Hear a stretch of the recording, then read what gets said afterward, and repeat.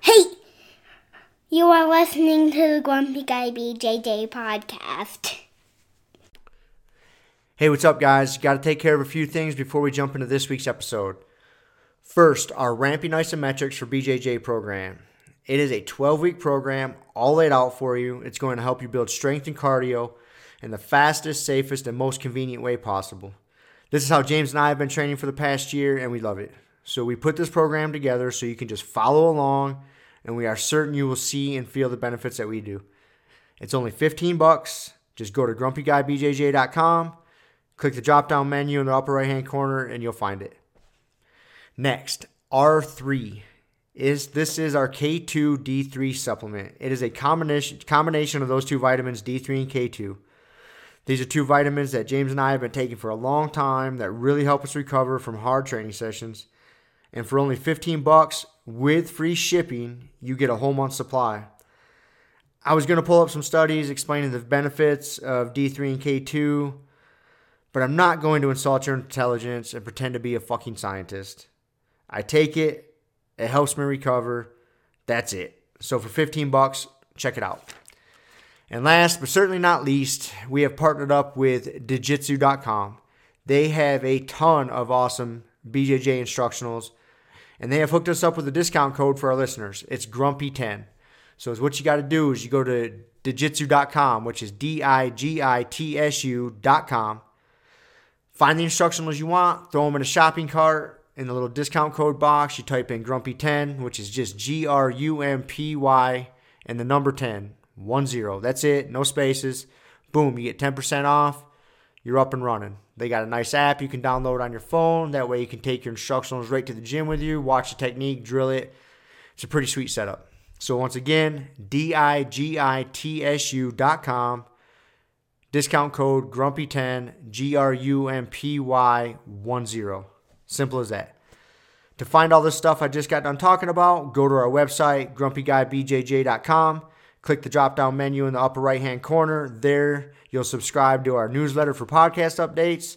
You'll find links for the Ramping Isos program, the R3 Recovery Supplement, and then under the Programs and Products tab, you'll find a link to Digitsu.com. And let's be honest, if you guys can't figure out how to navigate a website by now, there's nothing I can do to help you. So quit fucking around. Check it out, train hard, and let's get into this week's episode. And boom. Boom. We are back. We're back, man.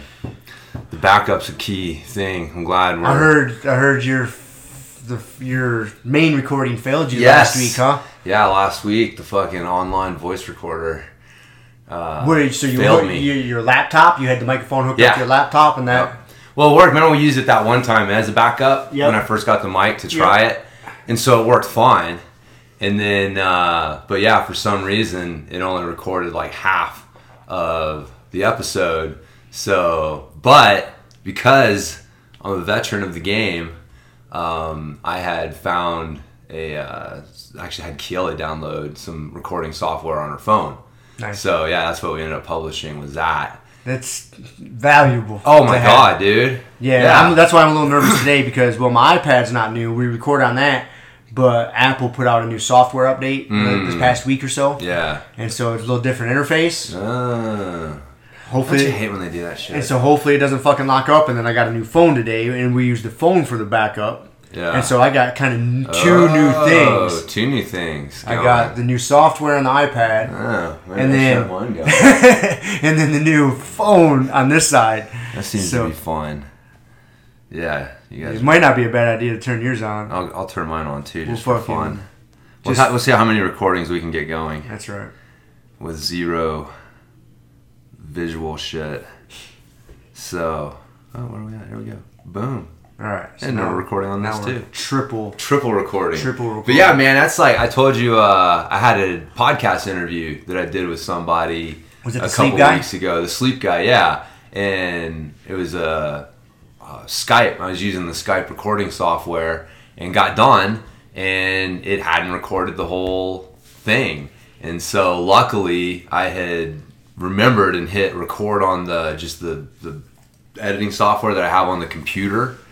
So I have that backup, but Yeah, man. And I've had that happen before in the past. I remember when we did the Skype when I was in Texas, you told me that it was pretty common that Skype will fail you, especially in long conversations. Yeah, Skype will fuck you over for sure. It didn't. We got lucky. But yeah, we got lucky on that one, yeah. No, I had that happen, man. I had, what is it, Rick Brown? He's known as Mr. Mace Man.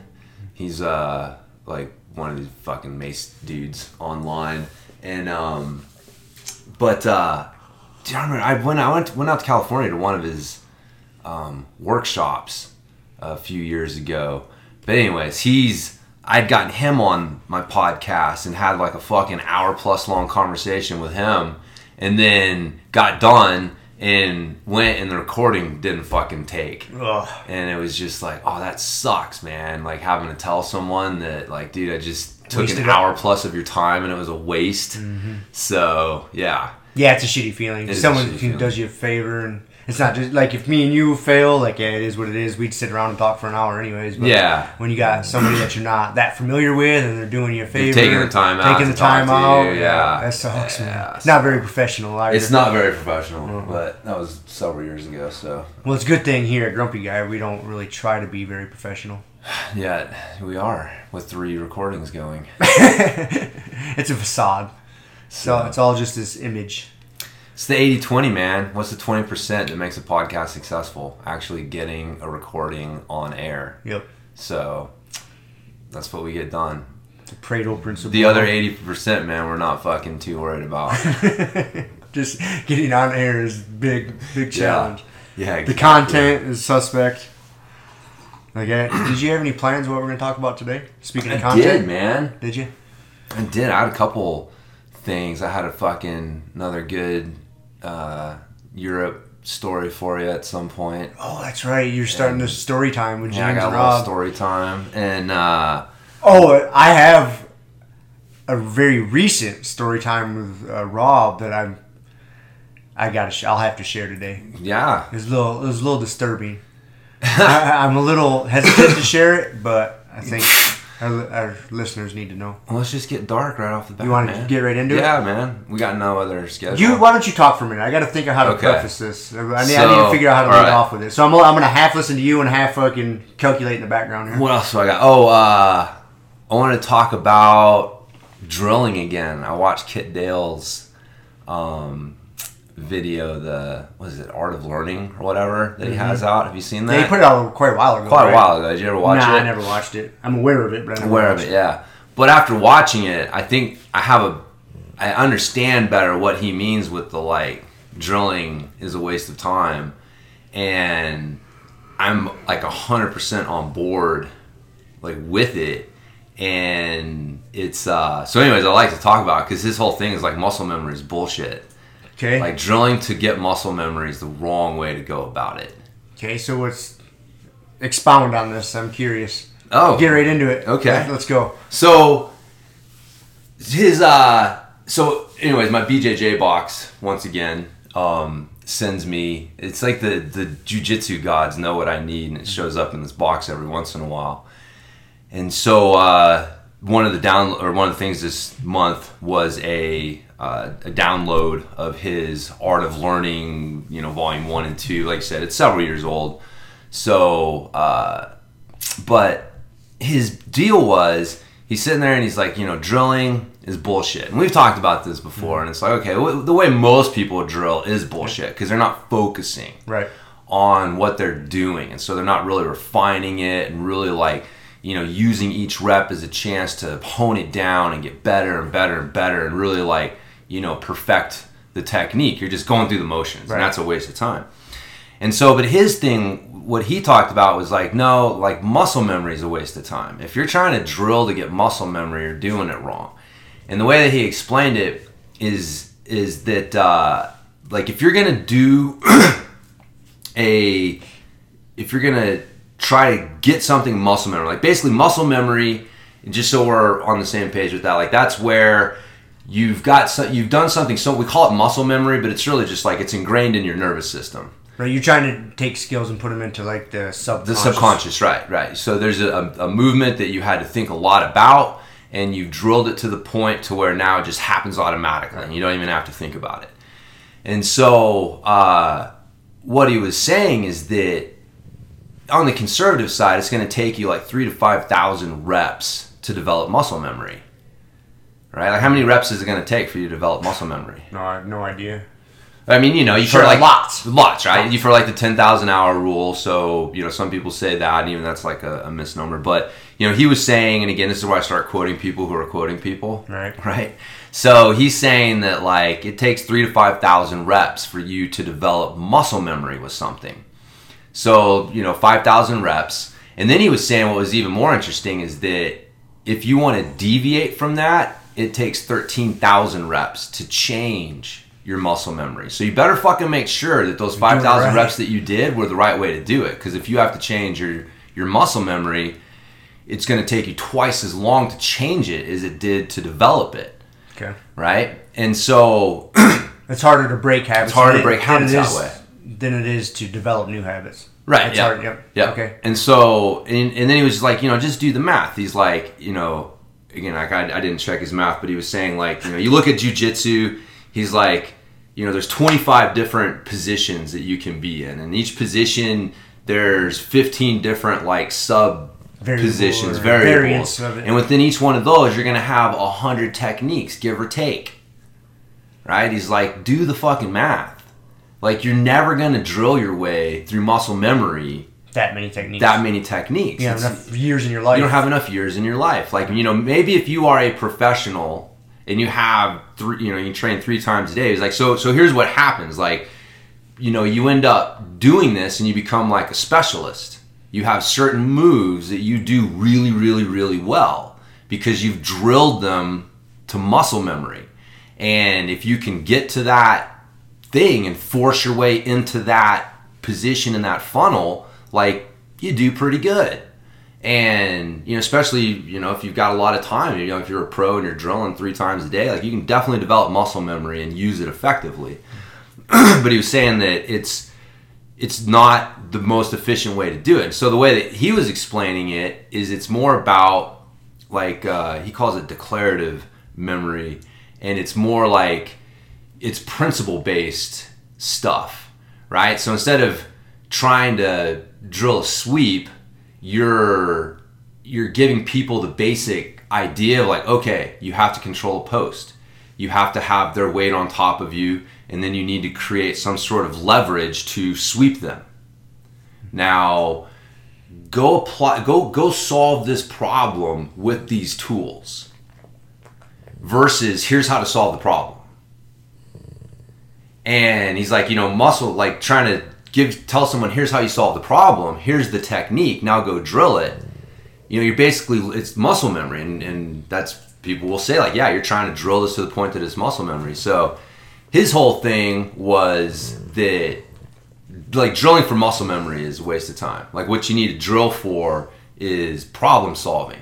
Understand the basic, you know, tools that you need to solve the problems that you're being presented, and then practice solving different problems. And so a lot of this stuff, like, we've kind of said, like, you know, we've said all the same stuff. It's just different way of saying it. Like, I agree with you because we talk about it's principle based. Yeah. Yeah. I was teaching beginners class last night, and I was sprinkling. I mean, they were all very new beginners. Yeah. And except we had like one blue belt and Angela in there, but I was giving them the problem, the solution to a problem. I wasn't giving them the principles, but I was sprinkling because it was just, they need to have the solution first. See, but why? And then I was sprinkling. Then I was showing them principles I was accomplishing. Like, Yeah. I would let them do the move. I'm like, okay, I would show them the solution, do a few reps, and then I'd say, okay, here's why you guys are doing this. Here's what you're doing. Yeah. And so I would sprinkle the principle in there. And I think, again, you got to learn. Everybody learns differently. I think some of the students, you could just give them the principle, and they would be like you. I mean, for you, you're a perfect example. Like, you're a hell of a learner, and you're the type of guy, like, you're better off if you don't get the solution. Like, if they just give you the principle. Yeah, I don't want to know the You don't want to answer. know. You don't want to know the answer. I want to know you want to know the work. How are you arriving at this answer? And why. Yeah. And you're a perfect example of that. And there's definitely white belts like that also. Yeah. But you got to spend the time. Like, if you don't know everybody in the class, so you got to give a cookie cutter version of it first, I believe. Yeah. Like, and then you can like, okay, you guys are getting this now. Here's why you're doing it. And then you see some errors, like, well, you're not doing it because you're missing this principle. That's how I was like approaching it last night. Yeah. It's the same thing. It really is. You know, but what was so and this is just one of those things, like, we've had this discussion, like, I believe that you need to start throwing these principles at people from day one, even though they can't. Because the thing is you're going to have to hear them several times before you understand them. So the sooner that you hear them, the sooner you're going to hear it that number of times, it's going to sink in and make sense to you, right? Like, if you got to hear something 10 fucking times before it makes sense, you better start hearing it soon, right? And so, and again, the way that he explained it, it made so much fucking sense too, is like, in the short run, you take a white belt, the cookie cutter drilling approach, they're going to excel quicker. For sure, you take someone and you give them that approach versus someone that you're giving principles and trying to help them figure out how to solve the problems without giving them the answers themselves. After 6 months, the guy who's been drilling and getting the answers to the problems, he's going to be further along. But he'll be a more right, and that's how he explained the curve. He's like, the drilling approach, you accelerate pretty quickly, but then you plateau out. Mm-hmm. And then your progress is slower. The principle-based approach, you start out slower, but then once the shit kicks in, it's just like, and it takes off. I can see that. And so that's why I was like, you know, again, it's subtle, right? There's a tension between these two things. I'm a real big fan of this understanding of, like, you're not trying to resolve the tension. There's a tension between two opposing ideas. And what makes fucking awesome ideas is the tension between those ideas, not either one of those ideas winning. Right? So there's a tension between them. So I'm not saying, like, go fully that route, but after hearing him and just kind of based on some of my own instinct and some of my own stuff, like, I really do think that, like, beginners need those principles more than they need specific answers to the questions. And that, you know, there's certain things, right? Like, so passing the guard is going to be more of a principle-based approach than doing an armbar, right? Like, you know, there's principles to an armbar, but I think that, like, you know, submissions and things are a little bit more, you know, specific, and then you can, here's what you're doing and here's the principles you're making use of. Versus, like, if you're trying to retain guard, or you're trying to pass somebody's guard, or you're trying to, you know, escape mount or side control or something like that, like that is definitely more of a, I mean, we talk about it all the time, like, the techniques we know that's a dirty little secret, right? Like, we show you how to escape side control, winking and smiling and going, like, it's never going to happen like this. Right. And I think, I agree with what you're saying, but I think another way to say it is, the more dynamic the position, the more dynamic potentiality the position has, the more principle-based it needs to be. Yeah, because the less you can think. The less you can think. Right. Because it's going to be more fluid. It's going to move.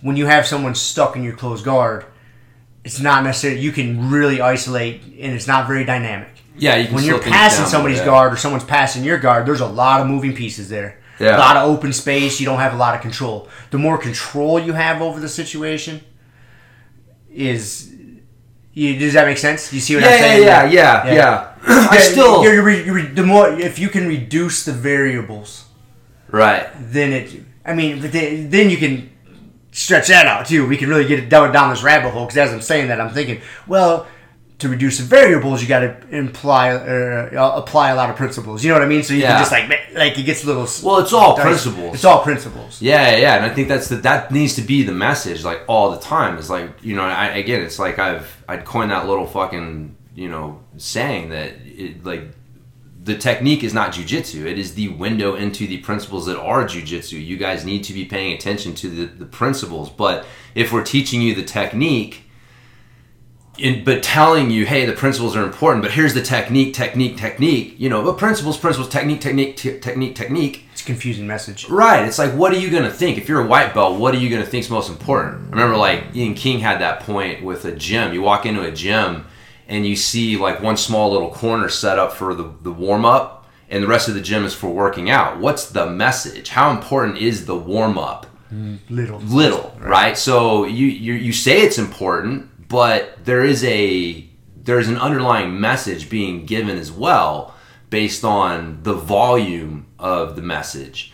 And so, but it was interesting because the other night I went in and I was like, I'd seen this and I was teaching beginners class on Wednesday. So I was like, all right, how can I apply this?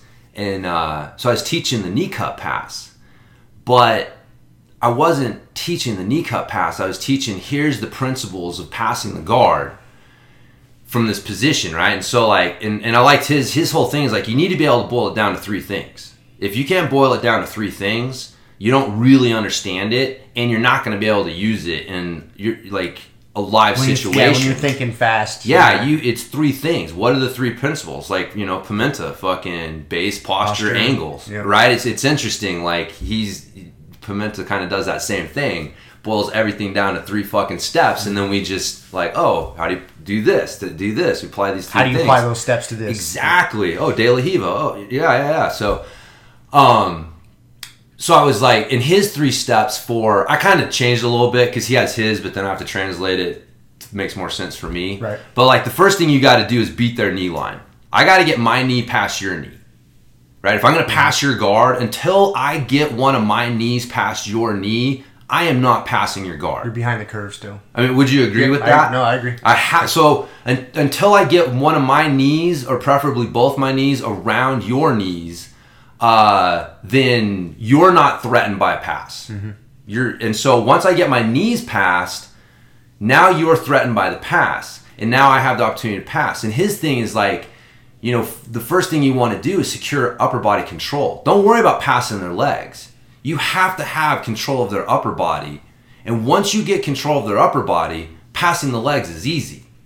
And them trying to defend you passing is going to open up their upper body. Like, you get the knee pass and they start reaching up and trying to, defend the knee slide pass.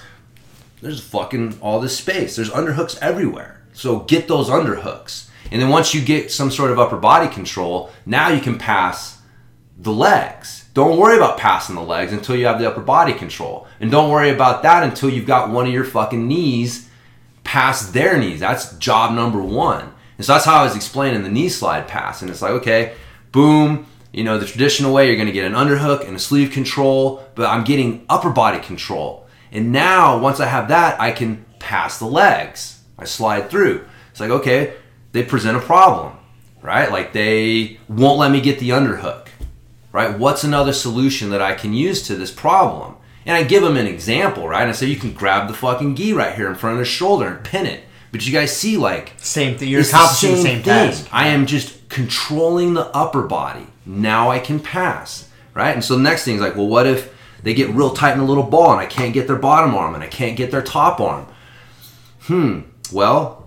I'm going to change the game, right? This is not working. They've won this. So I'm going to pick them up, take them to the center, and start trying to shove their legs the other way. Now, guess what they're going to do? They got to react. Now, when they react, I'm looking for it. That's my fucking trigger. As soon as I see them react, I dive in, I get what I want, I come back the other way, and I pass. Right? Mm-hmm. And if they don't react, I pass this way. But I know, I'm like, it's like fucking, Pimenta, right? I put you in a situation, you have 1 of 2 choices. I know what both choices are, and neither one is good for you, my friend. Yep. So, and it was interesting, like, watching them do that. And then we did our live, we did our specific training. And again, it was interesting, because then I could come back and say, like, look, some of you guys are doing really good, but... some of you guys were, not getting upper body control. You would try a little bit, and then you would just trying to jam that knee through, right? And it's like, but being able to go back and like tell them, look, I consistently saw this mistake, and it wasn't a technique, it was a principle. Like, you guys have to secure upper body control before you can finish the pass, right? And now you're going to have to hear that fucking 10 times before it sinks in, but if we're not telling you that now, right, we're just showing you, here's the 3 techniques. Now go practice those techniques without really putting the principles first, right? Like it's just what's first, what's most important. And so I'm still talking about techniques, but I am presenting them in this principle-based approach versus presenting techniques and then trying to explain them in a principle-based context. So I think that it's a subtle difference. It is a subtle difference. the only argument I agree and I disagree. Just kind of like we were talking about before we recorded today. I think everybody learns differently, and I think you really have. I think the principle-based approach is king. But it's the only path to true knowledge. But you have to be, because when people are learning things, we've talked about they have to have that period of unfreedom. And so you got to give them someplace to start. You got to give them someplace to start. Like, okay, this is the move. No, I know. But like, if you show them and you never even touch on the principles, you're failing. You're failing them. If you show them and you tell them 10%, you spend 10% of your time. Is that enough time? Right. That's what I think the discussion is how much time are you spending explaining this in a principles-based context versus a technique-based context? Yep. And I like that. And that's... I think for beginners it should be 50-50. At least, if not more. Right. But that's not how it's not normal. Usually done. It's usually like just do the move. 80-20 maybe, 90-10. And so and for me I think it needs to be 50-50, maybe 60-40 principles of techniques. And then again depending on the student. Yeah, because that's how I approach it I've never thought about putting it into words so much, but that's really how when I'm showing techniques to beginners, I give it to them and then I watch. And then I see, okay, they're basically understanding the mechanics of it, but now let's give them why they're doing it. Okay, you have step 1, 2, 3, and 4. You've clearly memorized it. It's a different, okay, so I guess another good analogy is the way they fucking teach kids in school. Exactly what to think instead of how to think. They just teach you memorization in school. Rote memorization. That's what muscle memory is. That's literally rote memorization. Okay, just go memorize the 50 states and capitals. Go memorize the 5 steps to an armbar. Yeah, go memorize. Or the 5 steps to this pass. You memorize it long enough to pass the test, and then the knowledge just goes. You don't really learn it. That's how I got. Or it's there, but it's only good in that exact context. Correct. When someone asks you that exact question, you have that exact answer. Right. But if you change the context of the question, the information is practically meaningless because you have no... You don't have a good working knowledge. Yeah, you don't know how to apply it to other situations. Right. And so I guess that's what, I just see in my own journey. And I mean, we've been talking about it for years, my obsession with what is the problem. I'm not seeing the problem correctly. Every problem I run into in jiu-jitsu is because I don't understand the problem. And I think so I don't know what I'm trying to solve. Mm-hmm. And then that's where, I get frustrated and whatever. But I feel that for myself, as these principles have become more center and the techniques are more just kind of whatever, shit just happens. It's so much more fun because it's like a dynamic problem solving game. Yeah, you're not just going from move 1 to move 2 and 3. No. You're I'm solving this problem. It's not a contest of who can memorize the most shit. Memorize the most shit, right? Spit it out the fastest. Exactly. It's just free flowing, just fun problem, just continual problem solving thing. And you, and that's too where you start to oh, I know how this problem goes. So you can start solving a problem you're going to run into 2 steps before you're solving the problem. You're setting the grips before you even start getting your knee past their knee because you see it ahead of time. He's probably going to ask me this question. I'm going to answer it before he even asks me. I'm going to have to answer this problem, right? So I answered ahead of time. So if I answer before he's even thinking about it. But you can go too far that way too. Yeah. You can answer shit to, trying to be smart and answer things ahead of time. Ends up kind of creating problems for you. If you do it too far ahead of time, if you try to get I think I'm going to do this. And then you learn. You're fuck. And you go back, Oh, he gave me a different problem. Or I went too far and I got too far ahead in the solution. Yeah. And then all of a sudden I was solving the wrong thing. Yeah. So. No, I think that's really valuable for people to hear. And it'll help them learn. It's even with drilling, I was doing this with Corey last week. Mauler? Yeah, the Mauler was just, all right, man, get me in an open guard. cool. That's where you're going to be? All right. Now, and, you know, he's not, like, trying to sweep me or anything, but, like, so I just use, like, the principles. How would I get out of this position using the Pimenta principles of base, posture, and angles? And that was my drilling for 5 minutes. So it wasn't, I'm going to drill this De La Riva escape. I'm like, get me in De La Riva and whatever else you want to get. And then, all right, what would I do from here? And so it's like, I'm not memorizing a move. I am getting comfortable with understanding what problems do I need to solve and you know, how can I solve them from this position. And man, when you think about it, like that's why Pimenta hates that open-ended question. Yeah. Because it's like, I need to see the problem that you have, because then I can tell you a solution to that problem. But you just asking for like, what's wrong with my jiu-jitsu? Mm-hmm. It's like, well, that's what's wrong with your jiu-jitsu right there. I mean, that was, you know, because I've done probably half a dozen privates with him now, and they've all had varying degrees of success because I haven't learning how he coaches and how to relate and, you know, talk to him.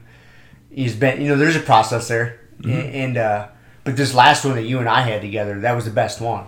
And technically, it could have been over in the first 5 minutes. Yeah. Because I remember we both looked, I forget what we opened up with, but then he gave us the answer, and I remember you and I both looking at each other, and right then and there, we both realized, like, that's going to be the same answer for this next hour. Everything we present this next hour is going to... And so that's really what our problem was. He gave us an answer within the first 5 minutes, and we were just like, okay, we would apply that answer to this position, and we would show him what we were thinking. He'd be like, yeah, that's about right, or this. Yeah. And so we were basically just taking his one answer and applying it to... Literally. 10, that's all it was. That's all I was doing. Yeah. That's what I was doing with Corey, man. It was like, all right, base, you know, so he can't sweep me, posture, and then angles. Like, you know, instead of trying to break grips and fucking...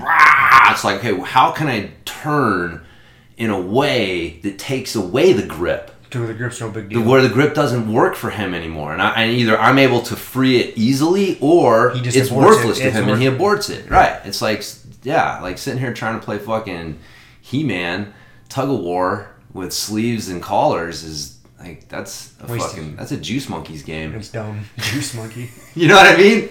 If you're on the fucking sauce and you're like all fucking roided out, like, dude, maybe grip breaking works for you. Speaking of that, but I'm not on the fucking TRT. I got a conspiracy theory about CrossFit and Juice Monkeys.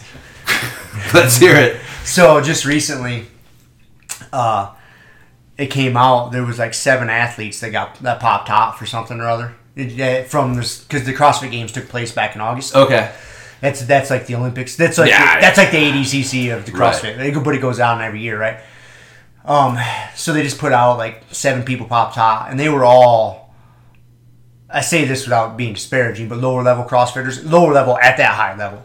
I think the highest ranked person that did pop was like a top 10 finisher in the games, but all the rest were like 60th, 80th, 100th. Yeah. You know, like, so here's my conspiracy, because what those people accomplish is superhuman. Like, it is freakish. Like, especially the CrossFit Games itself, it is a 4 or 5 day event, and where they work out hard like 3 fucking times each day. Well, yeah, it's like the Tour de France, and then it's a joke to pretend that the human body can do that without some sort of fucking help. It's not possible. And the training leading up to it is going to be healthier if you're on some sort of supplements. I quote unquote Mexican supplements. Yep.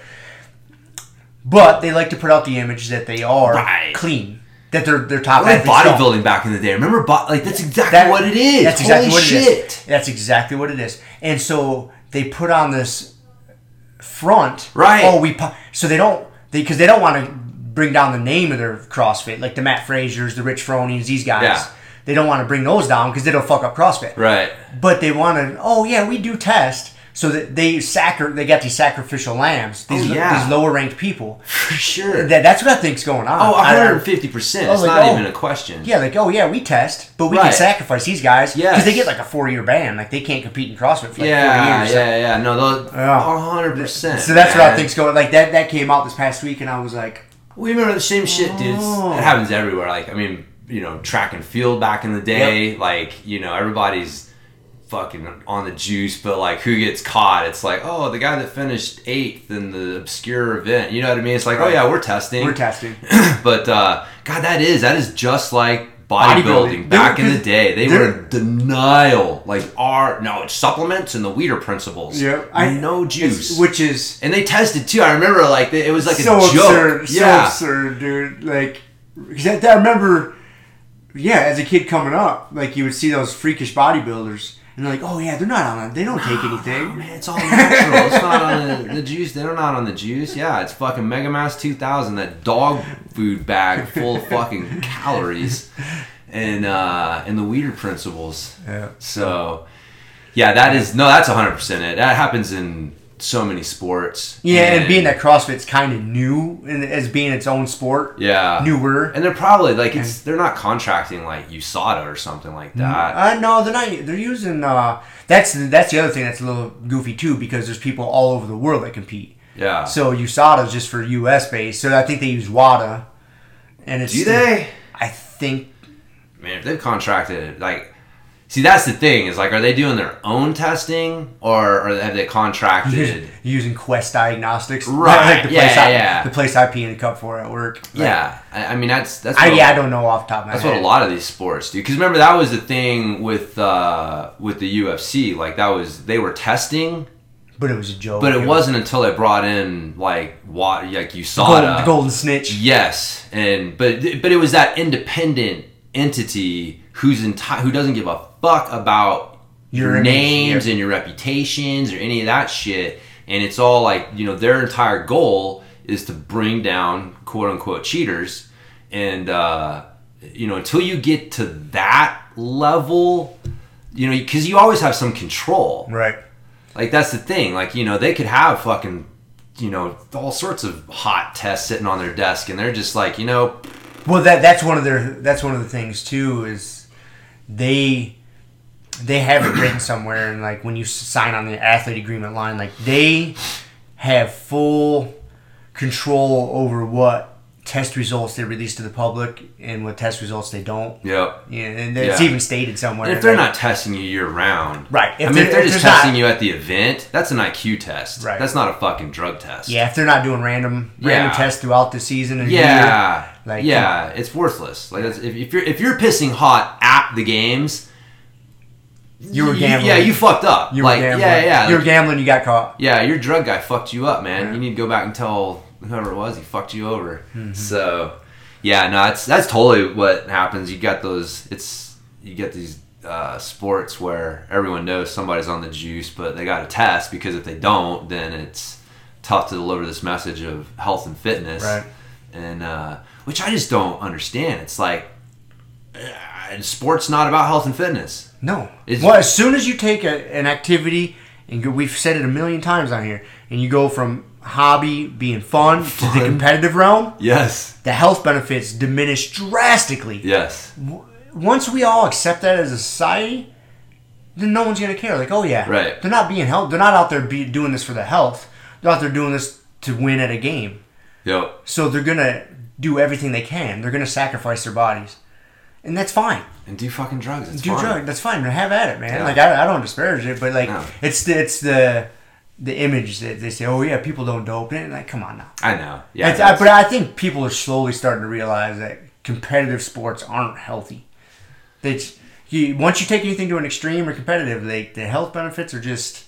Yeah, I don't know. Our society's a long way from admitting that. I don't know, man. There is a lot of idiots. Yeah, there's a lot of idiots out there. They just don't get it because they've never done it. Yeah, that's true. And you got so many people who are legislating shit who've never competed in done it. Yeah. And it's like, yeah, how do you... It's not the same thing. Like, the children, like, dude, the fucking... If your kids are taking steroids because Mark McGwire takes steroids, like, where did you fuck up, homie? I think you need to do some better parenting how the skills. Fuck does Mark McGwire have more influence over your kids than you do? Like, right. That is not Mark McGwire's fucking fault, right? Like, you failed somewhere. Yeah, you fucked up, man. But again, people don't want to look in the mirror, and it's like little Johnny. Yeah, exactly. It's like little Johnny's fucked up because of Barry Bonds hitting 73 home runs. Get the fuck out of here. Like, if you can't tell it's just like alcohol, right? Like, you can tell your kid, look, here's a substance. You can't do it. It is for certain people, like 21 and older. Like, you can drink. For adults, drinking's fine. It's not good for you. It's like, this is a professional athlete. Just like alcohol, just like we allow him to put alcohol, a fucking poison, in his body because he's 21, and we fucking explain this to everyone. No one, and it's like he puts other shit in his body too that like not good for you at this moment in time. So when you're 21, we'll have the discussion. Like, I think that's the thing too that's missing is like, if you tell kids, look, it's not like if you give them a like, you know, I will do this with you. Like, we will discuss this when the time comes. Like, that's different than just coming up to a kid and being like, don't do steroids. Right, just blanket statement. Just right. And it's like, no, explain to him, look, this is why it's not good for you to do right now. You're really going to actually set your long-term career back if you use them right now. You know, there's a right way to do them when you're, you know, if you do decide to do them. Yeah, at a certain age is the best time to start doing them. And you know, so let's have that discussion then. Like, if you wait till then, we will discuss it then. Right? And it's like, that's a completely different thing. Like telling your kid, like, look, man, I'll take you out on your 21st birthday and get you blitzed. Right? Like, just fucking keep her under control till then, which is not really realistic in this day and age. I still think like 21 to drink is insane. Like, it's stupid. Like, you don't need to be doing it at 16, right? But it's like fucking 20. Where did 21 come from? That's so arbitrary. That's exactly what I was just gonna say. It's such an arbitrary number. Like, why is that all of a sudden? We can draft you and force you to go get shot. But you can't have a drink. Like, that is fucking mind-bending to me. But at 16, we'll give you the license to get behind a metal death machine when you still are, your brain can barely fucking pay attention to anything. Like, it seems backwards to me. Like, it seems like 21 is when you should be able to drive. Yeah, dude, it'd be safer. Dude, kids are fucking nuts. Crazy. Yeah. We were all dumb kids. You know? I did stupid shit for sure, but I can't even... Dude, you put a dumb kid, and now we've got this weird entitlement culture, right? Where it's like, I mean, it's really weird, man, how nothing's your fault today. Like, if you're a kid coming up today, you don't think anything is your fault. If anything that happens is someone else's fault. I mean, just the simple act of walking down the street, you don't have to fucking pay attention. You can just walk out into the street without even looking up, because the culture today has gotten so far to the extreme of like, it's on everyone else to look out for you, right? Like, we need to take care of you. You need to be taken care of. And so you have this culture of like, you know, you need to be looking out for me. I don't need to be looking out for you. And you add in fucking phones and shit, and they're checking their social media, and they're idiots to begin with because they're fucking 16-year-old kids. Man, it is a crazy combination. So, yeah. I had to just like zen out several times. Speaking of zenning out, like, I had a complete hard shift here in topic, but so I had like the family wedding and stuff there last weekend. Yeah, that's why you recorded with the Happy allegedly. Gals. The alleged family. And you'd be proud of me, man. I did drink a beer or two. Yes, hanging out with the family last weekend. I love my niece, and what do you call her husband? Is he like my nephew-in-law? Or, you know, my niece's husband. There you go. Okay.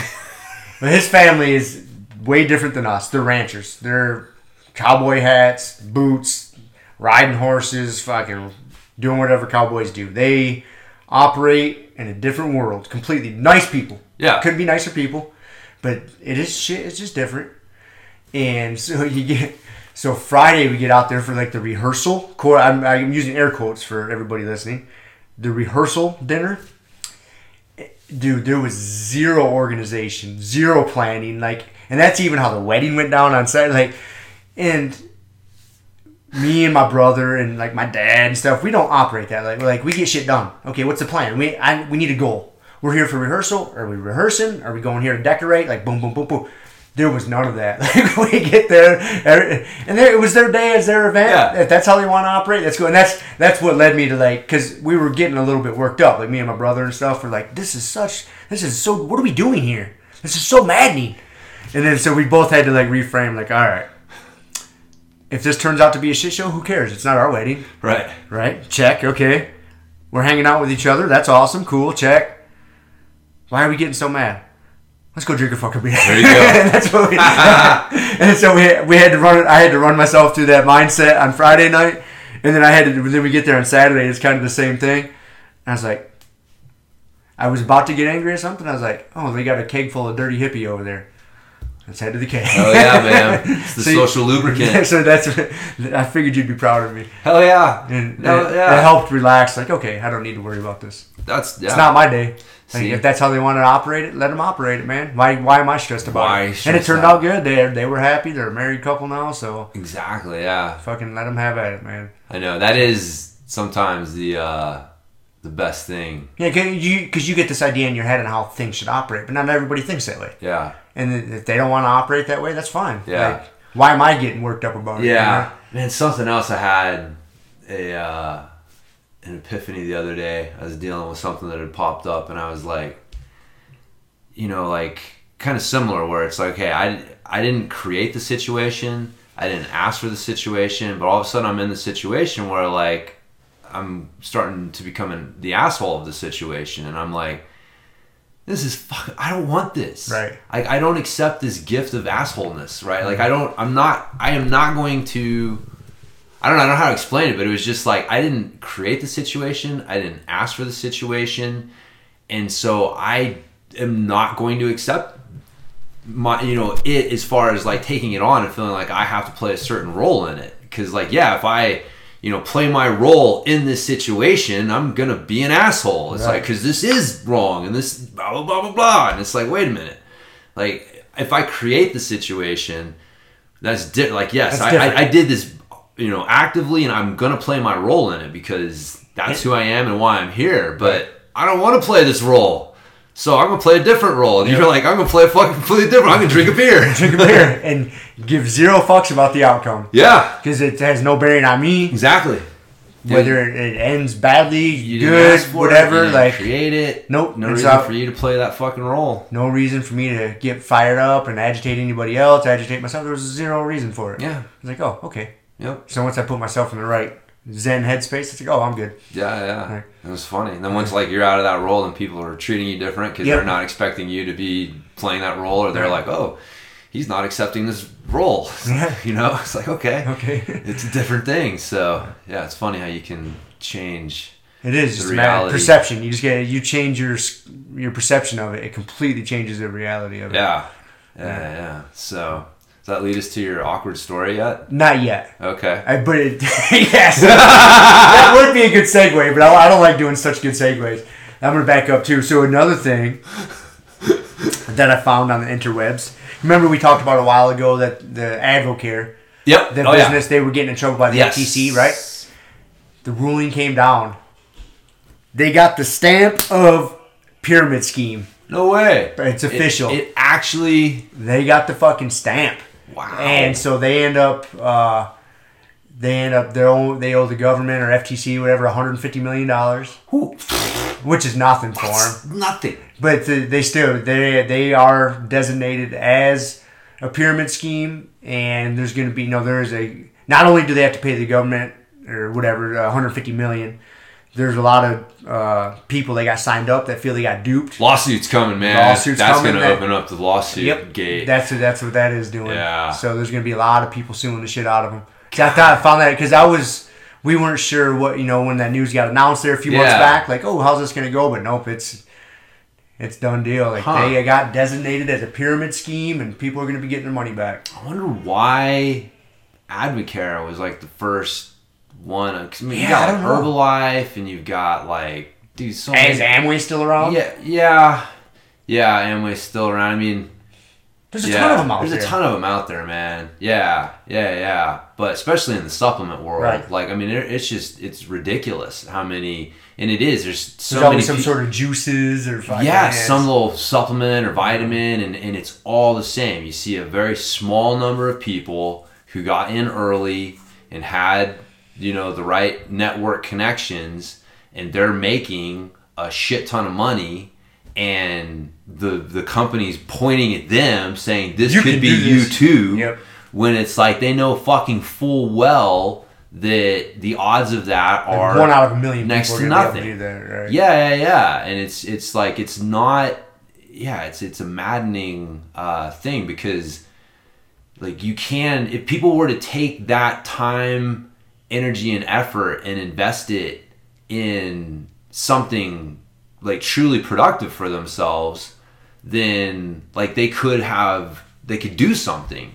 Like it takes time and energy and effort to try to build your team on one of these takes a lot. Things. Yeah, you're recruiting people, setting up meetings, going Dude, we've both seen people who are living the quote unquote, the lifestyle, and it's like, dude, they're not just sitting back doing nothing. No, they're busy as fuck. Yeah. It takes a lot of time to maintain a lifestyle image of doing nothing. So yeah, man, it's not. But man, you could take that same thing and like invest it in online courses. Like you take the same amount of money that you put into trying to build your fucking team in Herbalife or Advocare or whatever, and you put that into some sort of like online education or whatever. Just it's like, fuck, dude, you can do something with yourself. That's the thing that pisses me off, man. These people, it's wasting human potential, and it's just taking advantage of people's people like they prey on people like, oh, this guy does want to succeed at something. He wants to be good at something. He wants to make some money. He wants to break free of this fucking cycle of bullshit, right? But they're just putting him into another cycle of bullshit. Yeah. And then it's always your fault if it's not working out. It's because, well, you're not doing the things that you need to do. Did you make your 15 phone calls today? Right. Did you harass the fuck out of everyone that you know till they stop talking to you? No? Well, get going. Some will, some won't, so what? It's like, get the fuck out of here, dude. Like, those people just piss me off. So, yeah, I thought that was interesting. It is. I'm curious to see if this is the first domino that falls. Because if you can say Advocare is, you can point to a bunch of other ones and say, yeah, I'm wondering why they were the first one, in this recent history to go down. USANA, that's that one out of Salt Lake City that I got sucked into for half a second through. I seem like I've heard that name before. Yeah, USANA. Yeah, they're like a Herbalife, but they're out of Salt Lake. Yeah. So, but same thing, man. Yeah, it's just this big. I went to their convention. It was that coach Ian King, who I've mentioned a few times. I went to he had a workshop or summit or something, and it was in Park City. And so I went to it, and actually JD Penn, BJ Penn's brother, was there. Really? Yeah. At that thing. It was weird. It was like hanging out with him, eating dinner and shit, because it's like jiu-jitsu guys. But he's all into that shit, and he uses his King Sports International as a way to get other coaches and other people involved. So he's one of these people who's gotten in early. He's got this network opportunity, so he's doing really well with it. And man, he pushes the shit out of it. Does he really? Oh, super hard. And of course, like, it's under the guise of multiple streams of income, finding ways to free yourself from the, working for hours, trading dollars for hours. Yeah. So that's how it's presented, is like, you do need to do that as a coach if you're going to do this long term. But, then the answer is USANA and, selling supplements and building your team and doing all this stuff. And so, I got signed up, man. Every once in a while, I will suspend my disbelief and just, okay, I'm going to just go with it and see what happens, right? Maybe there's something here, and I'm just missing it. 99% of the time, that's not the case. I wake up and I'm like, yeah, that's not the case. I need to get the fuck out of this. So I was going along with it. I even went to, because the next weekend was their big conference, because they always have this yearly conference. They had fucking Tony Robbins there, and I mean, these big, and you've seen these, like, these fucking things are like massive gatherings, man. They're just giant pep rallies to get everybody there. Like, yeah. I bet, dude. I went to one in Texas for AdvoCare. Did you? Okay, yeah. Years ago. Yeah. So yeah, man. Yeah, they're parading people across the stage. Here's our diamond, gold, platinum club winners, and this could they be got you. these giant fucking checks. Who here wants to be up here next year? Everyone's fucking flipping out and freaking out, and they got the music and the lights, and it's a whole show, and everyone's just like, yeah. Yeah, it's embarrassing, but I admit, man, I got sucked into that fucking shit. Man, they prey on your psychology. Yep. Like that stuff, they do that for a reason. It gets you pumped up. It gets you into the feeling like you're part of a tribe. And people want to feel like they're part of something bigger than they are. Mm-hmm. And that this is going to elevate them as well. Like as this thing gets elevated, they're going to get elevated with it, right? And so you can see where. But yeah, I went to the thing, and everyone's the big fucking rallies, and I'm always like, my thing is at this point, I tell people it's hard to play, Jedi mind tricks on a fellow Jedi. Mm-hmm. It's like I've been around the block so many times. I understand exactly what you're doing when you stand up and you get people to raise their hands. Like as soon as you get crowd participation, the minute you do what the guy on the stage says, you've bought into where he's going with this. Like it's all very, good speakers know exactly what they're doing as far as pulling levers to get you bought into where they're going with this talk. But once you know it, you're just like, come on, man, I know what the fuck's going on here. But you're watching everyone around you just like, whoa. And it's crazy. Like it was a little, like if you were to go back now, you'd probably be freaked out. Yep. It's so cultish. Cultish. That's exactly the word I was going to use. Yes. You really start to see all of the stuff that they use, and it's the same mindset, same tricks that cults use to get buy-in and get people feeling isolated from the outside, and this inside group has this secret knowledge that no one else does, and we're on this mission that you're a part of now, and all this crazy shit, man. And they're introducing all their new products, and grape seed extract. Look at these studies and how it fucking did this. And it's like, man, grapeseed extract's been around for a long ass time.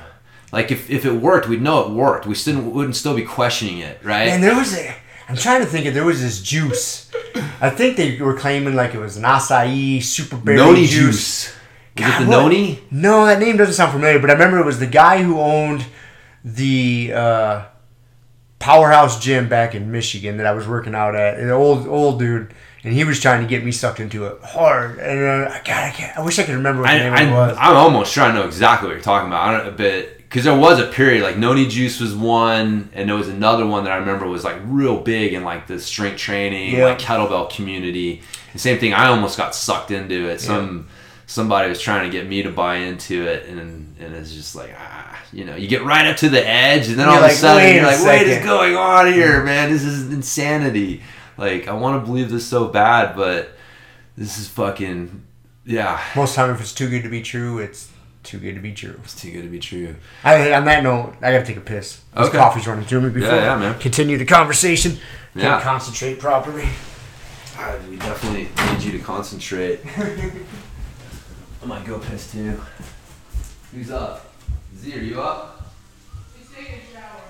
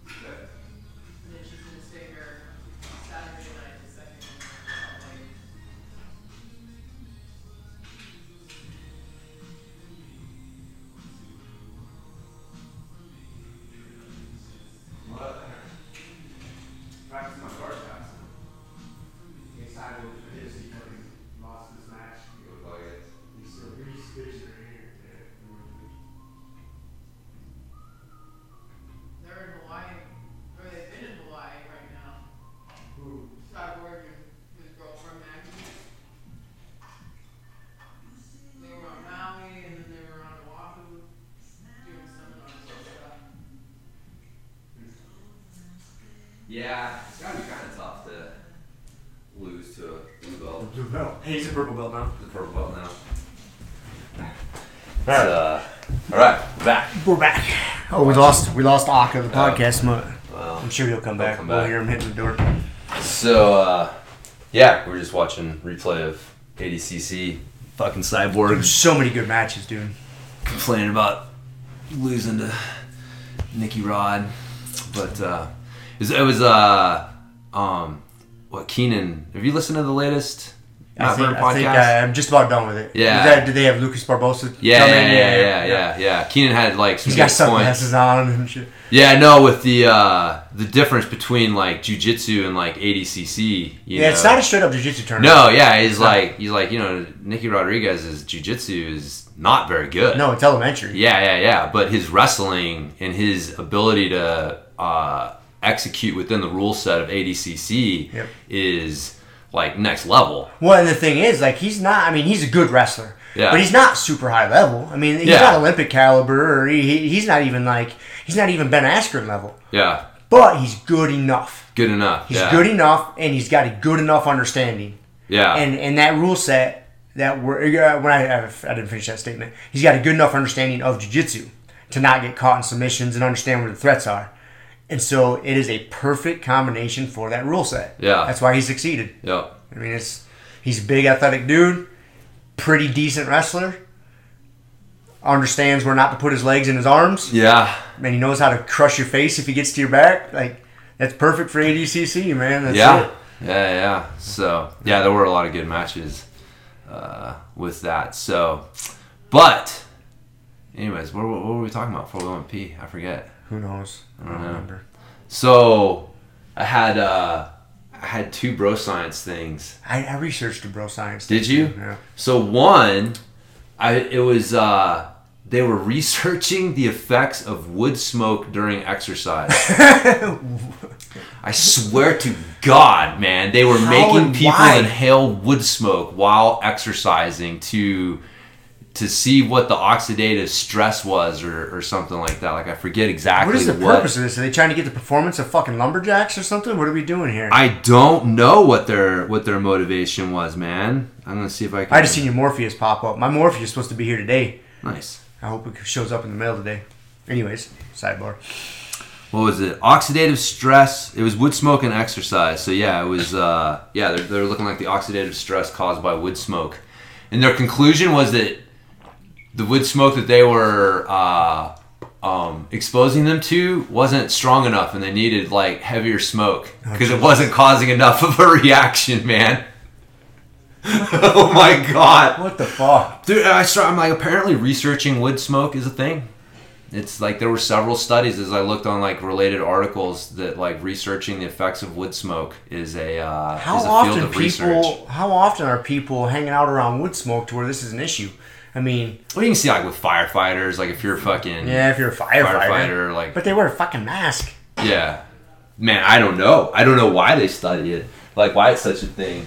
But the other, sometimes so weird. Actually, one of my notes here was sometimes like you get this weird momentum in research where people are studying things just because it's been studied before, and they're studying it like a different angle or something else. So like, for example, there was a study that found that isometric grip training lowered blood pressure. I think I may have mentioned it in one of the bro sciences. And so, it was an older study. And so people started studying that, like trying to see if they could replicate those results of isometric grip strength training lowering blood pressure. And then they started, looking at, how does this compare to regular aerobic exercise? Because that's what we recommend now. And so it's like you get this momentum of them studying isometric hand grip training for blood pressure. And it's like, wait a minute, what the fuck, man? Like, why do you guys have 50 studies on this shit? Like, you guys couldn't like look at the effects of like maybe total body or like leg isom, like you couldn't.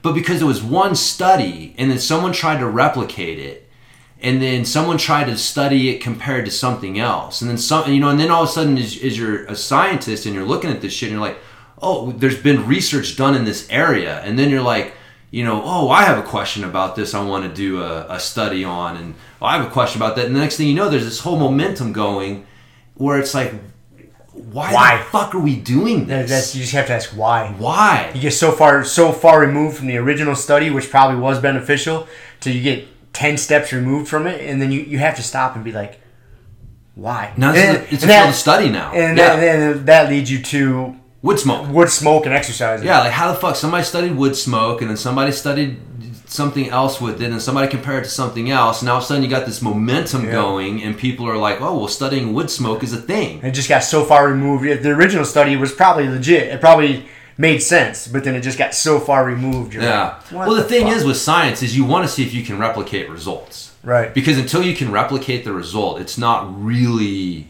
valid. Because, you know, there can be a mistake. And so that's why you will see people repeat studies and study the same thing, because if you can replicate those results, then it just, again, it never proves it, but it just makes it more likely that it is true. The more times that it's replicated, the more likely that is what's going to happen the next time.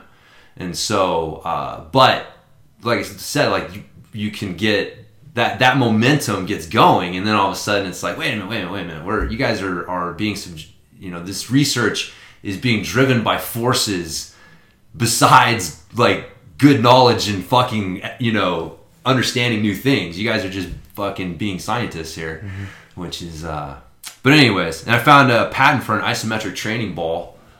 Say that again? It looks like it's an isometric training ball. Okay. And there's a patent out that somebody got in 1998 on it. It's expired in case somebody wants to steal it now. But it basically looked like an inflatable ball with handles on it that you could like push and pull and squeeze. So like a Swiss ball with handles? Yeah, like an 18-inch diameter Swiss ball with like cloth handles on either side. And he patented it as an isometric training device. Have you patented your isometric training strap yet? I have not gotten to the point where I'm going to try to relabel a fucking jiu-jitsu belt. I got to put handles on it or something. And then I can... No, you just got to get it embroidered saying isometric training strap. There you go. I can get a design patent on it. Yeah. So no, I can steal my design. But no, I have not done that. So, but yeah. Anyways, that was my bro science for the day. So, what's your bro science? I don't know if it's really bro science, but it was kind of a good study. I'll tell you how I explain how I came about it.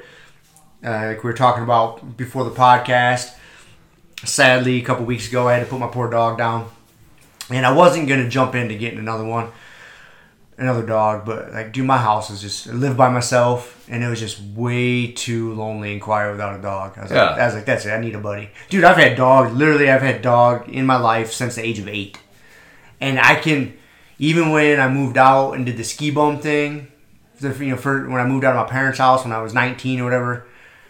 My roommate had a dog. Like, dude, I've only had like a couple months in my life here or there where there wasn't a dog. Like, either my roommate or I had one. Like, I've always had them, dude. Yeah. I was like, so I wasn't going to rush into getting one. I was like, oh, fuck it, I got to. But that led to, I came across this here, let me look it up. This study done, sorry, I got to know how to operate my fucking new phone here. No, it's fine. It was in, like, NBC News put it out, but it was a study done in, the journal was called Circulation, on cardiovascular quality and outcomes. The researchers found that dog ownership was associated with a 24% reduced risk of death from any cause among the general public, and a 33% lower risk of death among heart attack survivors who live alone. I came across that, and I was like... It's for your health. Yes. It's a performance enhancer. It's a performance enhancing dog. Yes. So I justified my decision to adopt another dog. That's good, man. I totally agree. I mean, I can't... dogs are fucking awesome.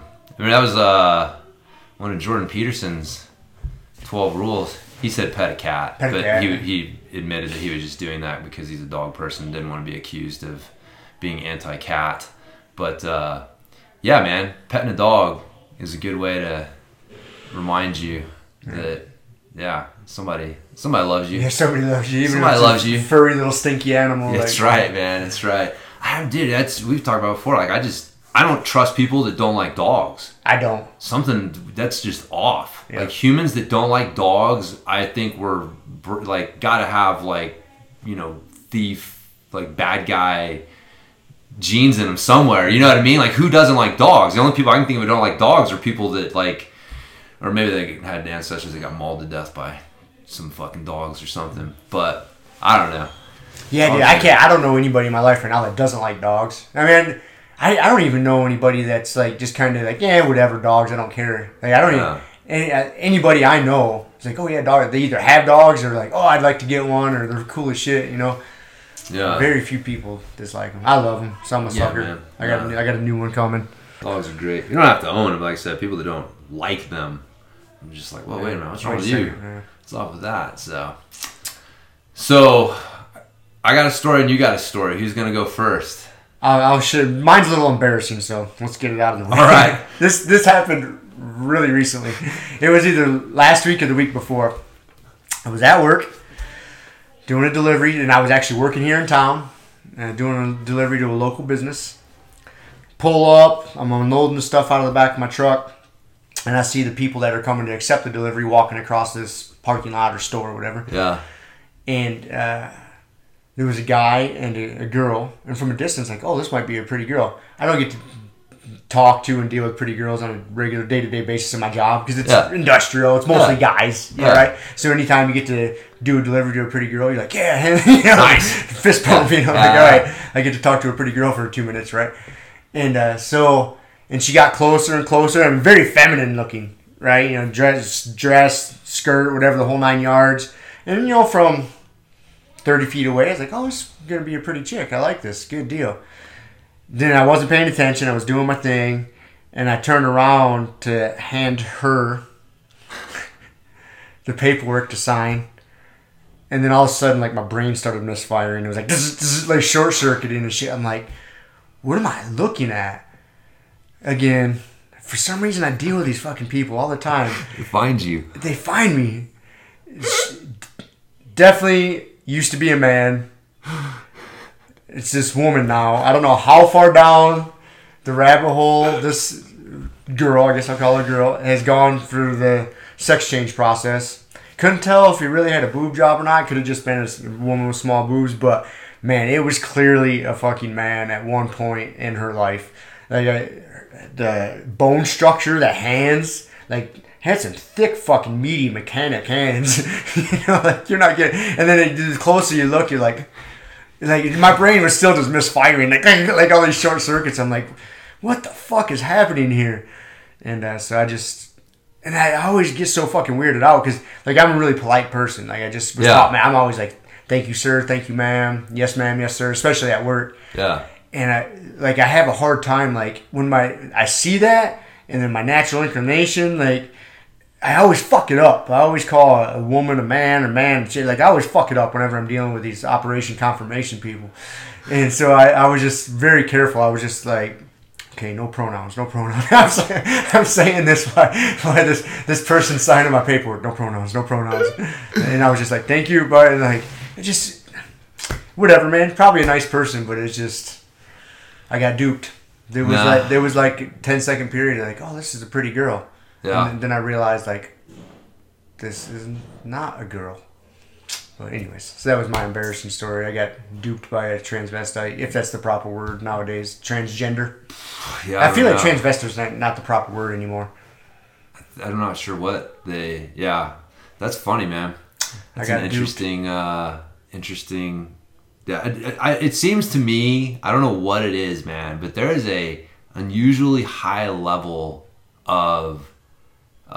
like transgender people in this area. I know that. I was just gonna say the same thing. Like we live in a small little mountain town, dude. Tiny. Like we are 60,000 people in this valley, man. Right, and we are 250 miles from Denver, 250 miles from Salt Lake City. Those are the two biggest cities near us. We are in a small valley mountain town. I mean, it's not super small, but it's by city standards, it's small. Dude, they're everywhere I fucking go. I'm running. Yeah. Not that it bothers me. But it's just weird. It's just weird. It's like weird. And because this is a really conservative town also. I mean, our county doesn't even allow fucking pot dispensaries. Yeah. We bitched about it before. And this is Colorado. In Denver, for Christ's sakes, they decriminalized magic mushrooms already. Yeah. But here, they don't allow pot dispensaries. That's how conservative our valley is. And the fact that we run into that many transgender people, like... How? Why? What's going on here? Dude, I told you I was doing some research online and came across several psychiatrists in this area who specialize in helping your child transition sexual identities. Here in this valley? Here in this valley, yes. Here in Grand Junction. More than one, man. With like big like specialization in helping with the transition. Helping your child transition. Yeah, that's fucked up. Fucking weird, man. Weird. I don't get it. You know, and it's like the tough thing is it's I mean, I don't know, whatever. It's one of those, you just know. I don't know, like it's I don't know. I don't even know how to put it. It's you know when you probably just don't put it. Yeah, when you make it so fucking attractive and it's such a supported thing, you know, and it's like you're a kid who's confused already about just life in general, and kids are confused, and man. you're just trying to find a way to feel accepted, right? You know, like that's all you want to do is feel accepted when you're a kid, and one of the ways to feel accepted today, because you can't like yeah, you have to accept people if they are transgender or gay. And so it's like a surefire way to get accepted. It is a surefire way to get accepted in society today with that. What's up, dude? Hey. Oh, what do we got? We got Pokemon update? Yep. Today I bring in a Pokemon card called Kangaskhan. He does 50 plus damage. It has 2 Pokemon in the back. It's a Raichu and the Lone Raichu. And he has like a little baby kangaroo in his pouch, even though it's like a Pokemon. It kind of looks like a kangaroo. Cool. And it has like 3 super sharp claws. That's awesome, dude. Heck yeah. I haven't had a Pokemon update in a couple weeks. Yeah. That's good, man. He's got a few cards. He's almost up to 200. Yep. Wow. 186. That's awesome, dude. I'm gonna, if you have enough time, I'm gonna show you all my new ones. Just we have a rule that I can't take more than one out, so I'll show you just them in my binder. Okay. Well, if we got time, we'll discuss it after we record. If we got time before we go to, it's not that train. you can't take them out and leave them out. That's the thing that you do. Okay. You can, if you want to take them out, well, Mom said that I can just show him in my binder. Yep, that's fine. Yep. Cool. Thanks, dude. Yep. All right. I got to show you a picture of my new dog. Wait, you got a new dog? I had to get a new dog. He's pretty cool. I think his name is going to be Frank Sinatra. Is that a funny name for a dog? Yeah. Yeah. I guess I'll go on. I guess Aki got some good luck. He didn't have to scratch on the door. Yep. All right, buddy. See ya. We'll see ya. Nice. The Pokemon update. We went right from transgender conversation to... Saved us from ourselves. It did. It did save us. Let's not go down that rabbit hole. All right. So, all right. So I got a story for you. All right. So, one of my adventures over in Europe during my modeling days was I ended up in Athens for a month, and had some fucking interesting stories there. But long story short, I had to get home. My time home, you mean back to the States? I had to get back to the States. Yeah, okay. my time over in Europe, basically my money was running out, and so. Oh, that's right, dude. I'd forgotten that had happened. I'd been in like a fucking car accident and had gotten like a couple grand out of it. And like that's what I was using to finance my journeys around, Europe. And so after a few months, it starts to run out. So I had to get back home. So I had a open-ended return ticket, but it was from Milan because I flew into Milan. And so I had to get back to Milan to get a plane flight out of there. And so I'm in Athens and I'm like, well, we got to get the fuck back to Milan. So how are we going to do this? And I'd gotten over there I'd gotten flown over there because I'd actually gotten a job doing something. That's right. We went over to the island of Crete and did like a photo shoot for a week. But that's how I ended up in Athens, was going over for a job. So I got flown over there for that. But it was up to me to figure out how the fuck to get out of there. Really? When they fly you over there for a job, they don't give you a round trip ticket? No. It's kind of fucked up. Well, it is what it is. Anyways. So, God, dude, I remember like flying into that Greek airport, and you've got, because I'm pretty sure they still are, but like, Greece and Turkey aren't fucking close friends. Mm-mm. And the island of Crete has been a contentious thing for them. And so it was armed, man. You walk out and you've got fucking armed military, you've got fucking tanks and shit around there. It was back in like the late 90s. So, but I remember when we were getting ready to leave, fly over the island of Crete, because I'd flown into Athens anyways. We're fucking at the airport, and all of a sudden this fucking jet, and then like 2 seconds later, these other 2 jets going. And the guy that we're with looks up and he's like, "Oh fuck!" And I'm like, "What?" And he's like, "Well, that's a Turkish fighter there, and those are the 2 Greek fighters chasing them. They're just fucking with each other. The Turks will come into our airspace and fuck with us, and then we got to chase them out." And I'm like, "We're about to get in a plane and go up there." Yeah, why are we so flippant about this? This is yeah. Like we're just watching, like 2 fucking armed, they're playing fucking war games with each other, right. Like real war games, right? And it's like, we're going up there? Like, oh shit. But, but the flight we couldn't get a flight back to Milan, so we got a boat ride. So, I don't know exactly how we figured this shit out, but you could get a boat ride from somewhere in Greece to Venice, and then we could catch a train from Venice to Milan, and then we were back in our home territory. And so, we get to the fucking boat. Actually, I remember a cabbie tried to we were trying to get a bus to the boat. A cabbie tried to lie to us and tell us that he would take us to the boat and that it would cost less than the bus. And we were like talking to him, man. The cabbies over in Greece were fucking ruthless. Like, they were the kind of, like, you'd get to where you were going and they'd be like, "Oh, look at that over there." And when you look, they'd hit their fucking meter and add like another 0 to it. Just like, you had to keep your eye on these motherfuckers. They were always trying to rip you off. And, so we get to the boat, we get on the boat, and it's this like weird cross between like a cruise liner and a refugee cargo ship. So you could get a ticket with a room, or you could just get like an open ticket to board the ship. You just get on the ship and figure it out. And just get on the ship, and they take you down below, and there's fucking hallways, and they're just like, "Here you go." And there's just people everywhere. How long of a boat ride is this? We were on it for it was over a day. Oh, really? Oh, yeah. Yeah. We were on it for over 24 hours. Huh. So, yeah, I think, it was overnight. So we're down here, man. It's like literally like fucking families, like camped out, all their possessions and shit with them. And like it's borderline looking like, refugee type shit. We're like, what the fuck is going on here? And they're like, "Yeah, just find a spot on the floor and, camp out." And we're like, "We're supposed to leave our stuff here?" And they're like, "Yeah, man, it's fine. Everybody does."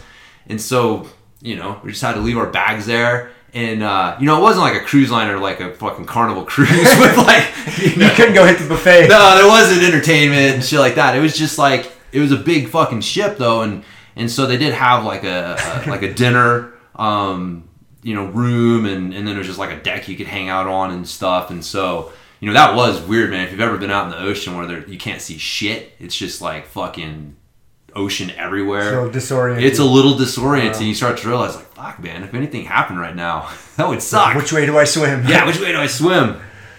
So so that night we're in the dinner room, me and my buddy, and we're eating the dinner, and there's fucking all sorts of people around. It's like weird mix of tourists and refugee folks, yeah, and weird American male models hanging out.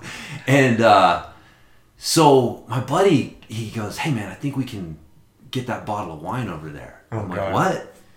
And he's like, "Yeah." And there was a table sitting over on the side, and it had like a display, basically like all the different like drinks that you could buy. And so the bottles of wine were on display to say like, that's what you can get. And it wasn't like expensive wine or anything like that, like fucking $5 bottles. He's like, yeah, I think we can get that bottle there. I'm like, what? He's like, yeah, dude, nobody's looking. Just walk over there and fucking take it. I was like, all right. This sounds like a good idea. Sounds like a good idea. Wonderful idea. Wonderful. So go over, fucking, thinking I'm being all slick. I'm looking around, and I take it and put it on my jacket and go back and sitting there like, man, this is cool. All right, nobody knows. And so we left. We go out and we stash the bottle in one of our bags, and we're walking around. And then one of the crew comes up to us, and they're like, hey, we need to talk to you. Oh no. And we're like, what? And they're like, so this kid said that he saw you take a wine bottle. And I'm like, what? And like, apparently some fucking kid saw me do it, man. Like, I thought I was like, yeah, and ratted me out. And of course me and my buddy are like, no, man, no, we didn't take that. We didn't do that. And it's like, and they were like, well, this guy said you did. And we were like, dude, we'll pay for the fucking bottle if it's a problem, pulled out our money. And we're like, dude, if it's, like whatever, like we didn't take it, but if it's a problem, we'll pay for it. Right. Like, I'm not going to admit to it, but if I need to pay for it, like, I'm okay with that. We're okay with that. Like, let's, and they're like, no, if you didn't take it, then you didn't take it. And all this shit. And it was just very like, weird, like they, knew that we did it, but they couldn't quite prove it. And we're like, oh, fuck, man. And so we were like afraid they were going to go and search our bags or something like that. So we fucking ran downstairs, got the wine bottle out, and we're like, dude, we got to throw it overboard. Oh, no. But then we're like, we can't waste it. We got to drink it first. So we fucking like hit in the corner and powered the wine down, and then fucking threw it overboard. Threw the fucking evidence overboard. So many illogical decisions that are made here.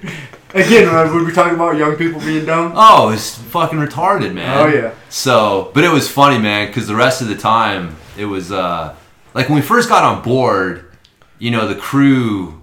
A couple people in the crew were like kind of cool with us, and like we're like American, fucking whatever. So a little bit of a novelty. They're talking to us and being friendly. But dude, you could tell like after that, like they were. Every time we got a look from one of the crew, it was like, dude, they know that we fucking stole that wine bottle and they can't prove it, and they're so fucking pissed off about it. That's hilarious. Oh my god, dude, yeah, we were just so ready to get off that boat. But the refugee ship. Oh my god, yeah. That's an experience I've never had. I've never ridden on a refugee ship. Yeah, it was sure, I probably never will. Trying to sleep on the floor of a hallway of a big ocean ship is yeah, it was an experience. I even at one point went up to him and was like, look, man, like, do you have any rooms? Like, I will pay for a room. Like, I did not realize that this is what we were getting. And they're like, no, we're all sold out. That's the best you got. So dude, we ended up like sneaking off into like one of the lounge areas. That's right, like grabbing some cushions off one of the couches. Nice. Like, we just made a little bit better. Yeah, we just totally did our own thing. It was like, man, they can kick us out if they find us, but we're trying to sleep on the floor down there with 500 other people is a little awkward. Doesn't make for a good night of sleep. No. Being drunk probably doesn't help either. Nah, dude, that bottle of wine didn't do nothing. No. That was just more on principle's sake. It was more because we could. It was one of those stupid things. You're like, yeah, I can do that. All right, let's do it. Yeah. Not thinking to yourself like, why do I want to do this? I could just buy it. Yeah, I know. You're a kid. You don't think about that shit. But then too, it's like, your buddy's like, dude, we can get that. We can do it. You're like, oh yeah. Yeah. He's like, I think we even like he was doing something to try to like distract. Like that's probably why we got seen. It's like too obvious or whatever. We're trying to outsmart ourselves. He should have like pretended to choke for a second, and had everybody running over. And I could have grabbed all sorts of shit and be like, ah. I think there's a book about that called Choke. Yes, Chuck Palahniuk. Chuck Palahniuk, yes. That's how he pays for his mother's shit.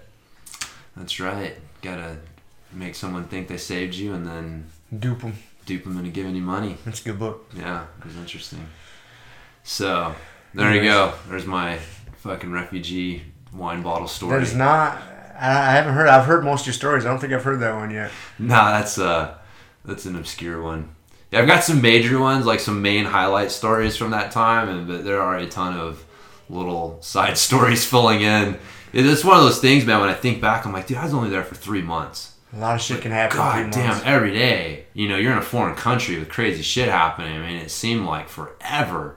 That's a long time. It is a long time, but to go on a quote unquote vacation, right? I mean, it wasn't a vacation; you were working, but to be away from your home country, yeah, you know, yeah, making a bunch of poor decisions to boot. Yeah. Dude, we didn't have anywhere to go in when we got back to Milan. That's right. We knew there was a model's apartment that we had stayed in, and we didn't tell our agency that we were coming back. I forget what it was. Like the agency that we were with there wasn't the best one, and so we just came back and we were like, dude, we're gonna walk in that apartment, and if someone's there, if some other models are living there, we're just gonna, because it was like I had a couple days till my flight left, and so you know, you're showing up in this fucking city without really knowing, do I have somewhere to sleep? If I got this key still to this model's apartment that I ain't been there in like 4 weeks. And but luckily no one was staying there. But yeah, nice. We were ready to walk in and just be like, play it off like, oh yeah, no, we're models with the agency, and you know, if we could talk them into letting us stay there. That's crazy. But yeah, it was, man. You know, hearing these stories makes me think. It takes you back to the time to way before smartphones were so prevalent.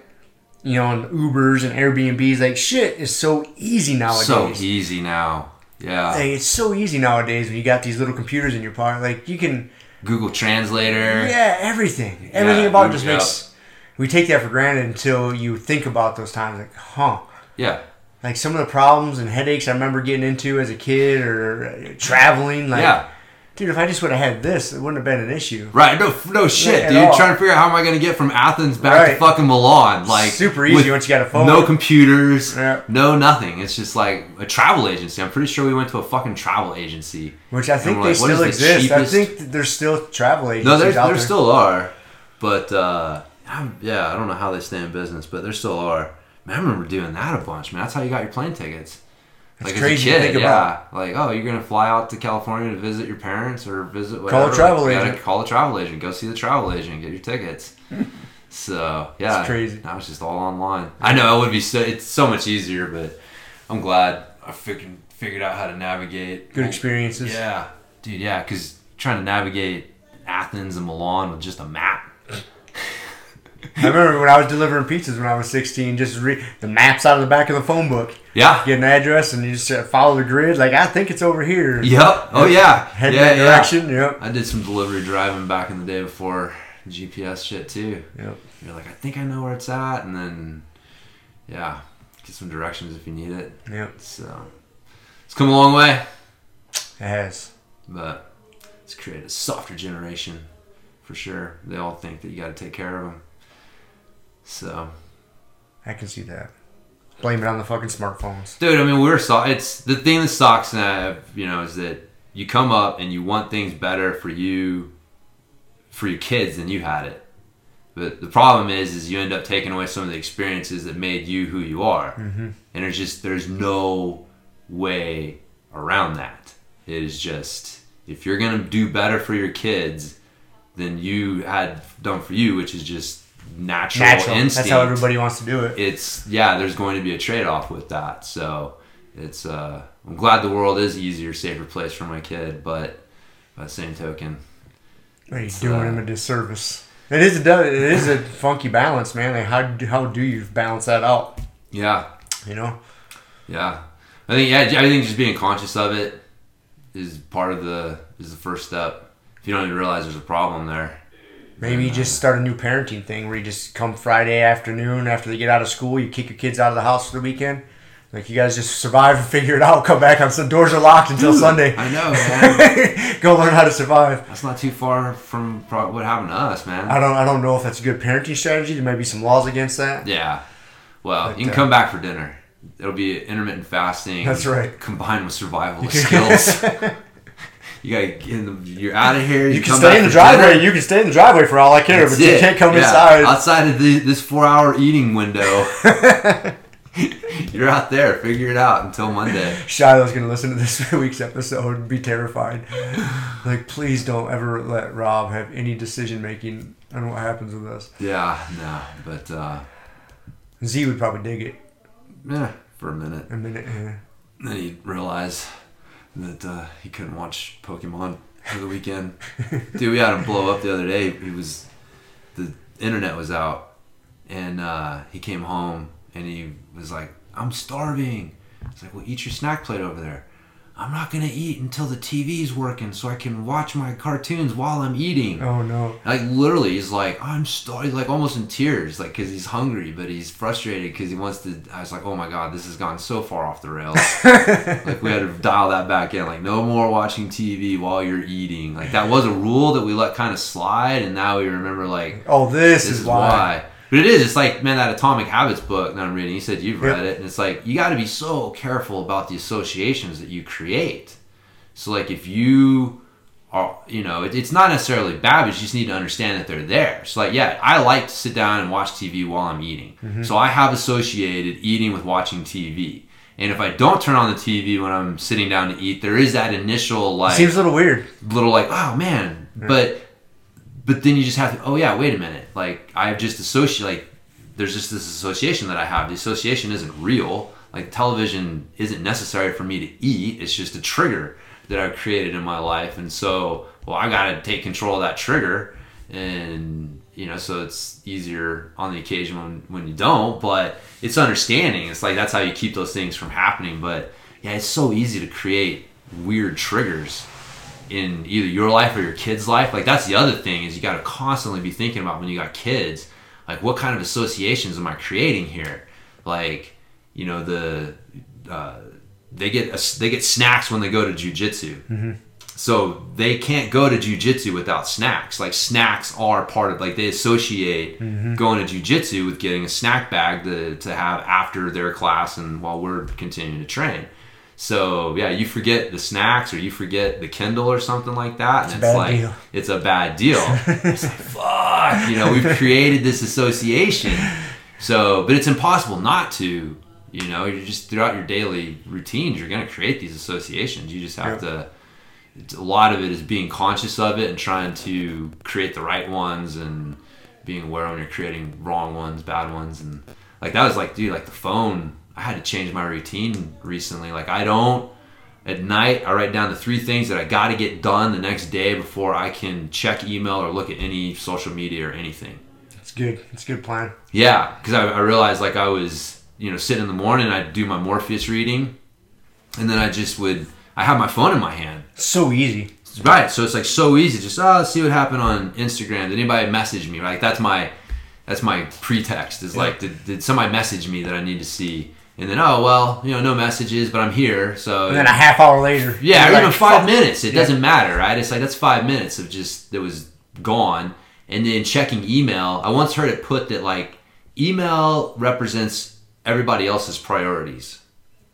Like, when someone's emailing you, usually, like, they have a priority and they're wanting your help with it. And all of a sudden, they're hoping it becomes your priority. Exactly. So as soon as you open your email, you start taking on other people's priorities for that day. And it's so easy to, like, open your email first thing in the morning and then be like, oh, well, this guy needs me to answer this question and this guy, wants this. And then, you get done and you're like, oh, I was productive. And it's like, yeah, you were productive for them, but you did not fucking do anything for you. And so, yeah, I had to consciously, like, change that. I was like, man, I'm being super unproductive day after day. And I realized the problem was I'm checking shit first thing in the morning and then doing everybody else's priorities and feeling like I accomplished something. So now I got to get these 3 things done before you touch your phone. Before I touch, well, it's not really my phone, but just email or social media. Like, I don't engage with either one of those things, either on my computer or phone, until I've done those 3 things. And man, like, most days, it's usually not till like 2 or 3 o'clock in the afternoon by the time I get them all done. And so, I'm not checking shit until later in the day, and it's been great, So it's like, I'm on my phone much less, but my goal wasn't, if I made a goal to like stop checking my phone, it's different. I have to replace one habit with another habit. Like that's one thing. Like you can't break a bad habit. You can replace it with another habit. Yeah. Or minimize the cues and things that trigger that habit. But like, so for me, like I had to change my habits around to get my fucking that phone under control. And it wasn't even bad. Like my phone usage is not bad compared to most people's, but you still realize like, fuck, man, this thing will just... It's a super convenient tool, but it's dangerous, dude. Yeah. It'll be such a time suck. You associate it with so many different things. So many, yeah. I don't run an online business like you, so I don't need it for that as much. Yeah. But even like, I don't have social media, so that's not on my phone. I even like in the morning, I always listen to podcasts when I'm getting ready for work in the morning and doing my routine. And most of the time, I'll just activate it by talking to it, whether I use Siri or I use my Alexa at home.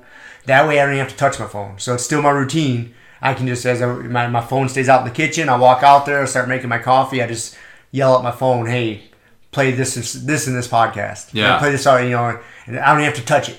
So that way I'm not tempted. I'm not tempted to look at this or look at now that. I got your Morpheus band coming. I know. So you're going to be sitting there with your phone in your hand. Like you're going to be sitting in a chair with your phone in your hand, looking at your Morpheus reading after you've gotten done taking it. It's like that's where you're supposed to do that like first thing in the morning. Before you do anything. Yeah, I mean, you want to do it either. I mean, he recommends doing it before you even get out of bed. Like that's optimal. But he's like, you need to do it before you do anything that like any coffee, anything. So just get up. And he's like, but the other thing is be consistent. So if you're going to do it laying down in bed, always do it laying down in bed. If you're going to do it sitting up after you get out of bed, always like do it that way. But it is like first thing in the morning. Mm-hmm. So you are like grabbing your phone first thing in the morning, sitting down, looking at it. And so that's where like the temptation of like, oh, so easy. Click. And it's just a little button click. Just a little button, man. Uh-huh. I've had to like hide. I've hidden I don't have any of my social media or email buttons like on my home screen. Like I have to open something else and then click it. So even just that one extra step. Hey, it's beneficial. It is, man. And getting rid of notifications too. Yo, yeah. I don't have any notifications. Ruthless with those things. The only notifications I have are phone calls and texts. Yeah. Besides that, no email or I don't have social media. Like no, that little red circle. I don't know how it is on. I always have Apple phones, but they always get that little red circle, and so it's just begging you to click on it. Like, who wanted to talk to me? Who wanted? And every goddamn app you download for this or that, it's got notifications. 5 different notifications. And you got to go in. You got to act because it always defaults to allowing notifications. You got to go in and turn them off. Yeah, that'll get you too. Yeah, it's one thing I like about this Pixel is like if you get a notification, you can just like long press it, and then the option to stop notifications comes up on it, so I don't have to go digging into the app itself and do all that shit.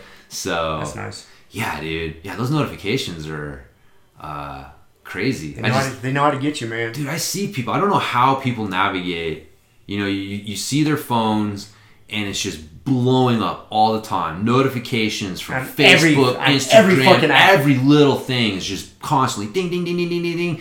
And then you look at their email, they're checking their email, and it's just like fucking giant list of unread emails and unresponded to emails, and it's like, how do you mentally find any space to like be a human being in that world, man? Like you're just constantly your attention is constantly being attracted by that other people's priorities or your priorities.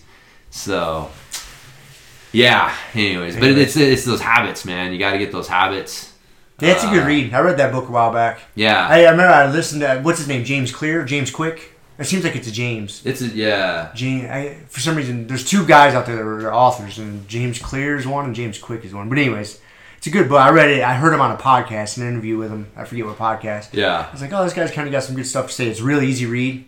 The thing that I like about it is he's combined some of the Jordan Peterson higher concept stuff of like the choices that you make are a reflection of who you are, right? Like, me and you don't see the same choice, and then I choose A and you choose B. Like the way that you see the world makes your choice self-evident, and the way that I see the world makes my choice self-evident. We don't necessarily see the same choices and choose A and B. And so that's what he was talking about in the book, is like, that's the problem most people make with their habits, is there's like, you know, the 3 levels is your outcome, like what actually happens. The next level in is your processes that you use, and then your inner core is like, you know, who you are, like who you see yourself as, because who you see yourself as sets up the systems that you use, and that sets up the outcomes that you have. So if you see yourself as a healthy person, right, then if you're a healthy person, well, you have systems in place because you're a healthy person. Like, they're just self-evident to you. You get up early to exercise, you eat well, like these systems are in place. Now, what is the outcome of that? Well, you're fit and healthy and trim, and so, but someone takes a look at you and says, okay, I want to achieve what you have, so I want to be fit and healthy and trim. So that's my goal. And it's like, no. The goal has to be to change who you are on a fundamental level. You have to see yourself differently. Because if you just change your habits without changing who you are, then it won't stick. Yep. Like, the motivation won't last to fight against the grain of who you truly see yourself as. If you truly see yourself as a fat, overweight person, that's not going to last. You have to change. And so, but you know, and he was talking about like environment can help. That's why like jiu-jitsu works so well. You start hanging out with a bunch of fit, healthy people, and it becomes part of who you are too, like everyone else is doing it. So I see myself, I am part of this group, and this group is full of fit, healthy people. So that's who I am. And but yeah, if you don't, like, that's what I liked about that book, because I've read habit books before, but I've never really seen it tied into that higher level personal psychology like that. Like, man, if you don't change who you are, then none of this shit's gonna work. It doesn't matter. Yeah, if you don't change who you know, and like he said that every action you take, all of your habits are basically casting a vote for who you see yourself as, you know, whether consciously or subconsciously. So if you're, you know, always late, you're casting a vote because you see yourself as a late person, right? Now, if you see yourself as someone who's on time, you know, you're going to take steps. And when you actually do that, well, you're casting a vote now for someone who you see yourself as someone who can be on time and isn't always late. And it won't always, you know, win. You're not going to be 100% one way, but as you cast more votes in this direction by behaving a certain way, it reinforces this image of like, oh yeah, I am someone who can be on time. I am someone who can, you know, not be late. And, but yeah, if you just are taking all these life hacks to be on time, but you still see yourself as like, you know, that's just me, I'm just a late person, then that's what you're going to be. That's what you're going to be, man. It's not going to last. 6 months later, you're going to be right back to doing the same thing. Mm-hmm. So, yeah, it's a great book, man. I highly recommend it to people. It's kind of restored some of my faith in humans to change.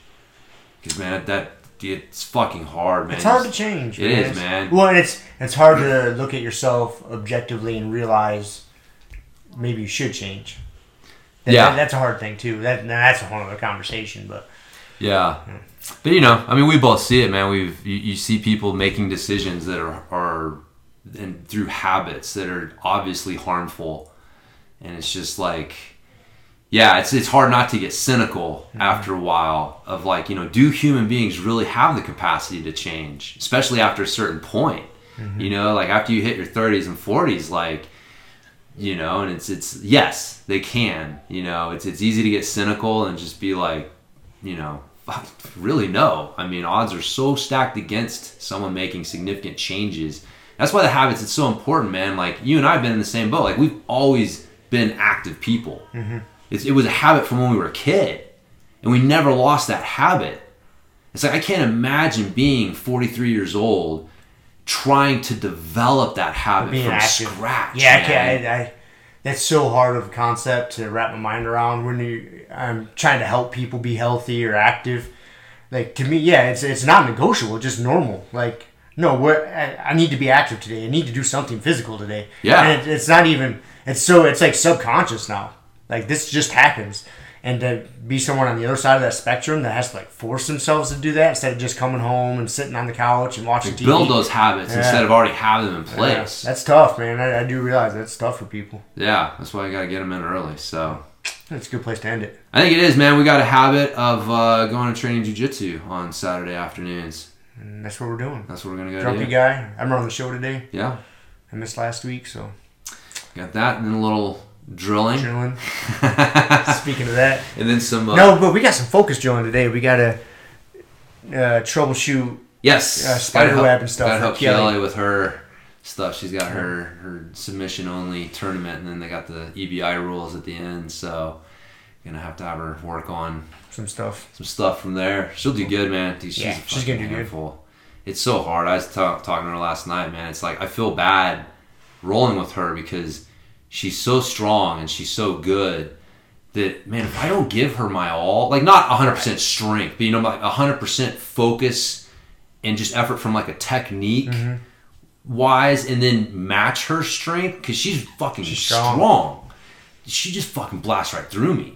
And so it's like I'm running this fine line, like, I feel like, I don't want to. Yeah, it's hard, man, because I'm trying to help her get ready for this tournament, but it's like, dude, she's so good that if I don't give her my focus, it's like I feel like I'm not being a good training partner, because now she's just blasting through me, and I'm like, well, this isn't like what's going to happen either, Although she probably will get a hold of some poor girls and blast right through them. Let's hope, man. Yeah. So, but anyways, cool. Can help her out, and talk to her by next week. Sounds good. See ya. Thank you for listening to the Grumpy Guy BJJ podcast. Thank you all for listening. You can find us on Podbean, Apple Podcasts, Spotify, and wherever else you listen to podcasts. Please make sure to subscribe and leave us a review. It really does help and will allow us to keep putting out episodes. If you have any questions, comments, or ideas, hit us up at grumpyguybjj@gmail.com. Also, go to our website, grumpyguybjj.com, and get signed up for podcast updates and get our free BJJ Improvement Starter Kit. That's it for now, so get on the mat, train hard, and talk to you all next week. With a permanent rep, a hermit now, boom. Doggy stool, foggy, cool, got a froggy, outside Molly dude. Melvin, Colin, Daisy Duke, hanging by the lace of their shoes. No trace of the tools, shaped in your face, fuck the rules. Snooze, you lose. One eye always open, at times two, no clue. But soon a brief monsoon might give you a view to choose. Stay tuned, include, won't conclude. To the end is near, beware there's consequences, but what you do.